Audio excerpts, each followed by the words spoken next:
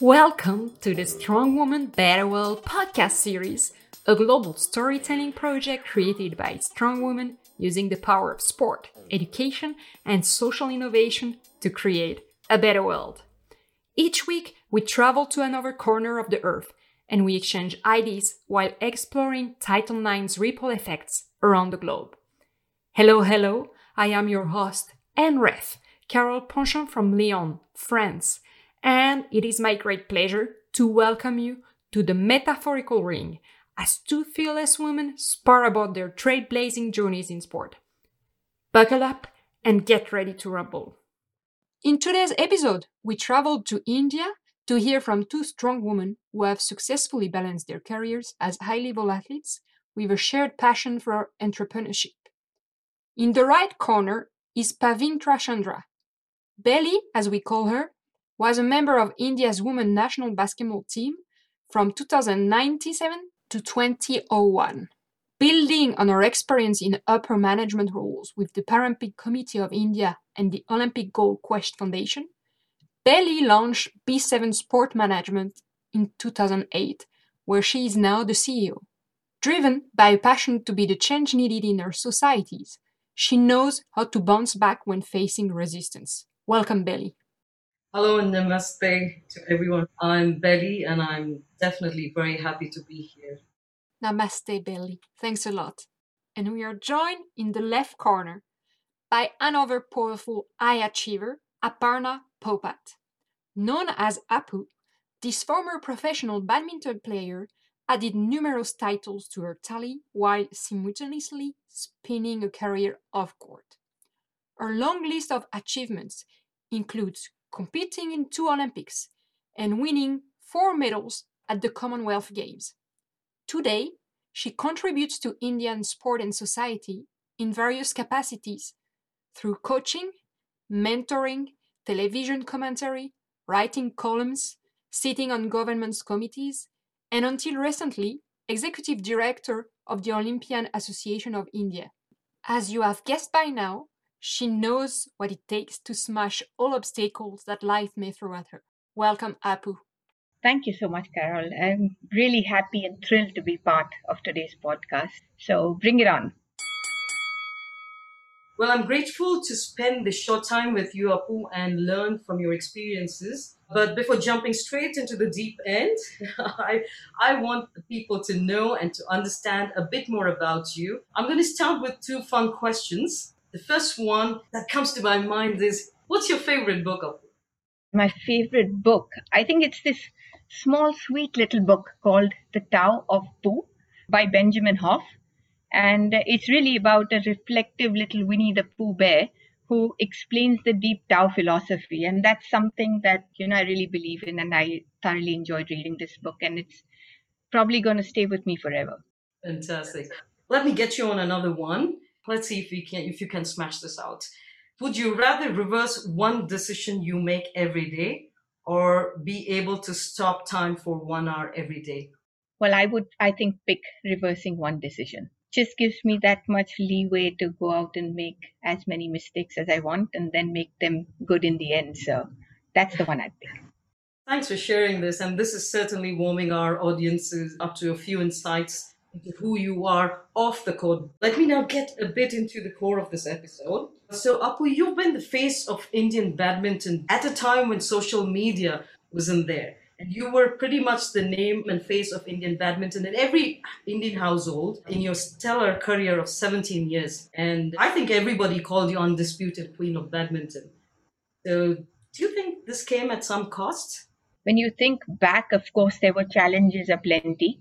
No question about that. From staying away from family, injuries, there were issues with finances, there were failures. And mind you, I think we know in sport that when you fail, you mostly fail in front of a public audience. So that's not easy, but it did happen. So of course, it did come at a cost, but I would say an insignificant one. And I say that basically because the benefits were so much greater.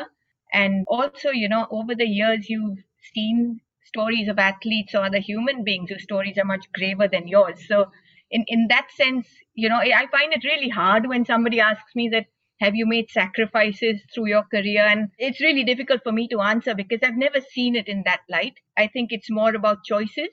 And I made those choices happily just to pursue my passion for badminton. That's very interesting to note, because whenever you talk to somebody who's succeeded in any field, they often have something to say about what they had to sacrifice and so on and so forth. Tell me, Apu, how did you deal with that pressure playing at such a world-class level and representing a country of 1.3 billion people?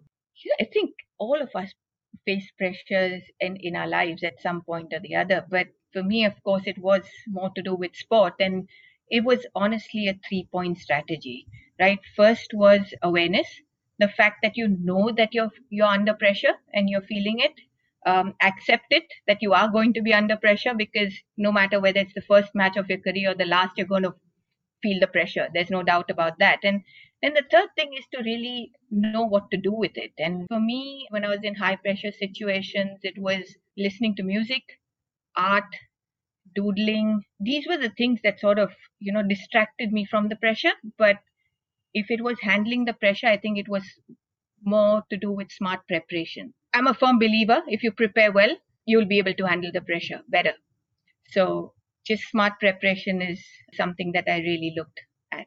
That's fantastic, because I recall you telling me your experience during the Commonwealth Games when you were under tremendous pressure, not knowing how many times you had to warm up for your competition. You were getting very stressed out and you just decided to put everything aside and pull out a paper and pen and start doodling and just calmed your mind, and then just got up and went and won the medal for the country. Something I believe is that being successful has its sets of challenge, but it's not that difficult. But staying successful and consistently being there is a big challenge. And in your case, you've nearly for 2 decades sustained yourself at the helm of Indian badminton. That takes a lot. So I'm curious to know that do you have any advice for the upcoming players or the current players on how they can reach the top and most importantly remain there? Yeah, I think, first of all, I'm very grateful that I had a successful and a long career. And I think now when you look back, you realize that was all to do with consistency. And consistency not only when you play tournaments, but also the way you practice, and consistency in really staying hungry to learn. I think each and every day, you had to learn something new, adapting and evolving, because situations around you, and especially sports, is unscripted. So situations change very rapidly, and you've got to change with it and find solutions. It's all about problem solving. So that was another one. And the third, of course, is mental balance, because it's hard. I think it's really, really hard to keep your emotions in check, to keep your mind in check, especially when the win and lose sort of ratio is just ebb and flowing, and it's difficult, but it's something that you've got to learn to do over a period of time if you want to be consistent and play for the number of years that I did. And I'm glad I could do that. And it also might sound strange, I'm not a competitive person by nature. So it was really about being better today than I was yesterday. And I think that attitude sort of saw me through. I completely agree with you that, learning, it should be a continuous process. And it's interesting to know that, you were not competitive, but yet you were successful and consistent in what you did. That's fantastic, Apple. All right. So I'm going to jump into our last question for you. So can you just share with us what your transition process was from being an athlete to getting into sports administration? Honestly, it was quite smooth actually for me, because I retired unbeaten, number one in the country, and I had a good education. I had a job at Indian Oil Corporation, which was then India's number one company of the global Fortune 500 list. I began, working full time. Obviously, I realized there were skills I had to pick up and things I had to unlearn, and playing sport was so much easier. It was at that point I also decided to pursue my master's in business administration. And it was the combination of sport and education that really opened up a lot of opportunities for me going forward. That's fantastic. Can you throw a little more light on what were the skills that you felt were exclusive that really helped you make this transition or that you carried along with you when you came into this off court life? I think that would be confidence, that would be resilience, and I think the ability and the willingness to work hard and learn quickly. So I think these are probably what I carried with me. Okay, so quickly, I've got one more final question. Could you tell me who do you consider as the biggest sports inspiration for you and why? Okay, so I had two actually. The first being Steffi Graf. I loved tennis. I loved Wimbledon, and I started playing in 1986, and 87 was when she won her first Grand Slam, and then won the Golden Slam in 88. So I remember that very vividly. And just her no nonsense attitude, stoic, determined, confident, and consistent. So Steffi Graf, and of course then Nadia Comaneci. I remember watching her movie on her when I was very young, and just the fact that she could dream and then she could achieve it, and at such a young age. So these two big inspirations. That's wonderful. Of course, those young ladies did such a lot for the sport. It's good to know that they inspired you, and you should always know that you are such an inspiration to so many girls, not just Indian girls, but so many around the world, Apu. You have really sparked up that passion for many young girls to get into sports and particularly badminton. And that's the end of round one. We are now moving to round two with Apu interviewing Belly.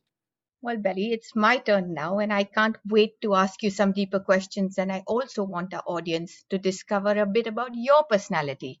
Just to start off, I'll start with the easy one, right? I know you're a real foodie. So if there's only one food, just one, mind you, that you had to pick that you could eat for the rest of your life, what would it be? You certainly know me, Apu. Well, the one food that I would eat for the rest of my life would definitely be chicken. That's good to hear. And the second one, what influential woman in history would you like to spend a day with? I would definitely love to spend a day with Mrs. Indira Gandhi, the first woman prime minister for the largest democracy in the world, India. So she definitely was a game changer, a trailblazer, contradicting to all the other stories or opinions that politics may bring along. If you look at many developed countries, they yet to have their first woman president or prime minister. And we were able to crack that way long back. So in that sense, I really admire and appreciate her. And if I could spend a day, she's quite a sharp lady. I would love to spend a day with her and pick on her brains. Yeah. So I would say Indira Gandhi. Absolutely. I think politics aside, just her personality was something that really attracted people from all over the world, if I may say that. And that's really interesting for you to pick somebody from India. And that's brilliant. So moving on, there's something that we share beyond our nationality and our passion for sport, which is the fact that we both grew up in very supportive families where sports was encouraged. Do you believe that you would be where you are today without this support from your family?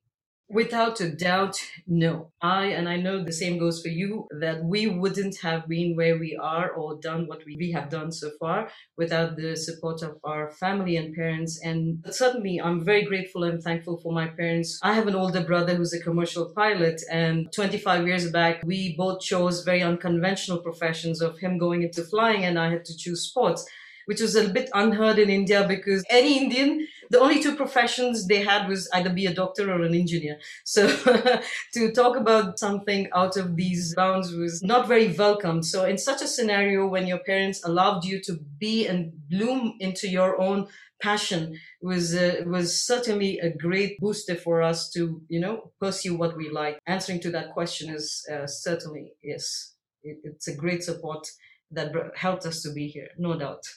Yeah, absolutely. I think it really does take a family to raise a sporting child. And our story is a bit of an exception when it comes to India because the cultural pressure to prioritize academics over everything else, be it teenagers, male, female, where they actually land up dropping out of sports because of a lack of support. So how do we change this existing pattern in India? the Indian parents and most of the Asian parents, if I may say so, are very, very academic driven, and they have a reason because they believe that academic background leads you to a successful life. And it's the wish of every parent to see their child successful and bloom into their better self. But in the run to this, parents sometimes forget, and I don't necessarily say parents of India or Asia, it applies to parents everywhere and all the listeners right now. If you are a parent, you would know that at some point we get emotionally involved with the children and we start making decisions for them, and somewhere unknowingly it becomes a very controlling pattern. And in India, kids have kids and then still their parents take the call for them. So we know how it goes here. But what most of the parents need to understand is that when a child comes out of you, you are just a medium and a process of bringing another life into this world. Your job as a parent is to nurture, to identify what is that unique quality that this child has come into this earth with, and nurture that talent rather than trying to live your dreams through them. That's what happens when parents try to force the kids to do things that they believe is right. We need to educate our parents about the priority of having some kind of a physical activity for a child, because playing is very natural. It's a fun aspect, and it is so important for their emotional well-being and their mental strength. I certainly hope that we will be, as a country, being able to proceed to make sure that we are able to give the children the opportunity to live their dreams. Well, absolutely. I think there is a shift happening in India for sure. And there are a lot more parents who are willing to put their children into sports. Yeah, and speaking of sport, Belly, really, it boils down to having good academies, good centers for children to come and play. And, we've had multiple conversations about your company, B7 Sports, where the emphasis has been on health and empowerment of kids and women, because they're really so neglected in our society. As an entrepreneur and an advocate, what has been your experience so far with regards to public perceptions and government authorities towards your work as a female entrepreneur? And what is the number one challenge you've had to overcome? Well, yes, it's been a challenging journey, without a doubt, because any new idea, any change is always met with resistance, and there's no doubt about that. But when I decided to get into being a sports entrepreneur and be the change that I wish to see, there was a divided opinion. There were people that were very welcoming, they were very supportive, because this was something new, and they liked the idea that there are women coming up, particularly in India and Bangalore, if I can say for myself. But we also had a segment of people that were not very happy because the unfamiliarity of seeing a woman in, a little more powerful positions or decision-making positions was not very welcomed. And as you rightly said, even when we put up our academy, there were a set of challenges that we had to face, which went into very aggressive threats for life, involvement of police, and even the government authorities is where I felt let us down a bit. But to anyone who's listening right now, and if they are having any such similar issues within your life or in your journey to being the change, you must remember that this is going to happen. People are going to stop you, or there's going to be a set of challenges. Doesn't mean that they're wrong or they're your haters. It just means that they think differently. Unfortunately, it doesn't align with your thought process. So if you change your mindset to that and you become a little more resilient and focused, that's what we did. We were very focused, and we said we wanted a basketball court in the neighborhood. We needed to get women out. We needed to have a safe place for children to play, and we needed to make it happen. The challenge was to convince the authorities, but we overcame that. Great to hear. And you've always been a great inspiration. Your story really needs to be told much more. You've just highlighted few of the challenges, and I know there have been many, many more of them, and you've been extremely brave. Just through your experience, Belly, the last question is building on this idea of paving the way for others through your experience. And what do you think are the future growth areas for female entrepreneurs in and around the sports industry in India? Just not for female entrepreneurs, any entrepreneur, and not limited to India, again, to anyone, anywhere in the world, I would say the sky is the limit. The opportunities are great. I mean, if you're someone who's more inclined towards management, then Sports management is a field that you should pick up. If you think events is your forte, then there is an opportunity through sports events, hosting of events like the leagues or the Olympics. But if you are somebody who comes with a mindset of policy making and governance, then you should focus yourself into sports governance. That's another field which has great potential and very untapped. There's sports science, where there's a lot of R&D work which is happening for technology, innovations, sports medicine or injury management or physiotherapy. These are forums which I've not really seen many women come into, not just in India, but everywhere around the globe. So there's a great scope for that. So it's not limited to just being a player or a coach. The spectrum is wide. If you're listening, then pick one of this. We need more women in all of these fields. That's end of round 2. We are now moving to round 3 with ladies discussing about empowerment.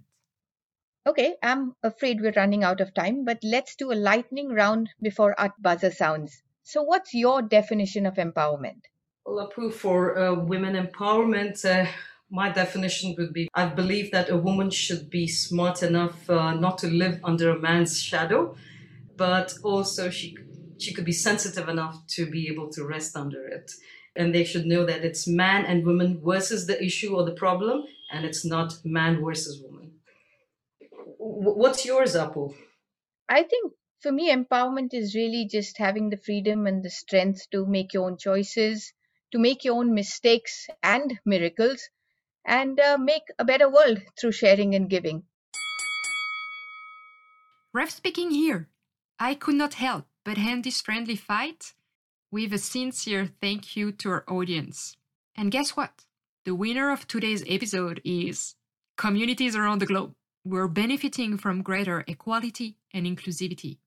Thank you, ladies, for your priceless time and energy. You're the stars here and today, so I leave you with the final words. Well, Belly, it was wonderful to share this episode with you, and thank you for stepping into the ring, and thanks to our audience for tuning in to this week's episode. We hope you learned something new about women's sports development and management in India, and that you leave feeling inspired to make a difference in your own community. Well, social change is a team sport, and we're counting on you to join us as we celebrate the global impact of Title IX. And here's some easy ways for you to get in on the action. Click the like button, subscribe to our channel, and share this podcast with your family, friends, and colleagues. And don't forget to leave your questions and comments on our social media. And remember, you can listen to more episodes of the Strong Women, Better World podcast series on your favorite podcast platform.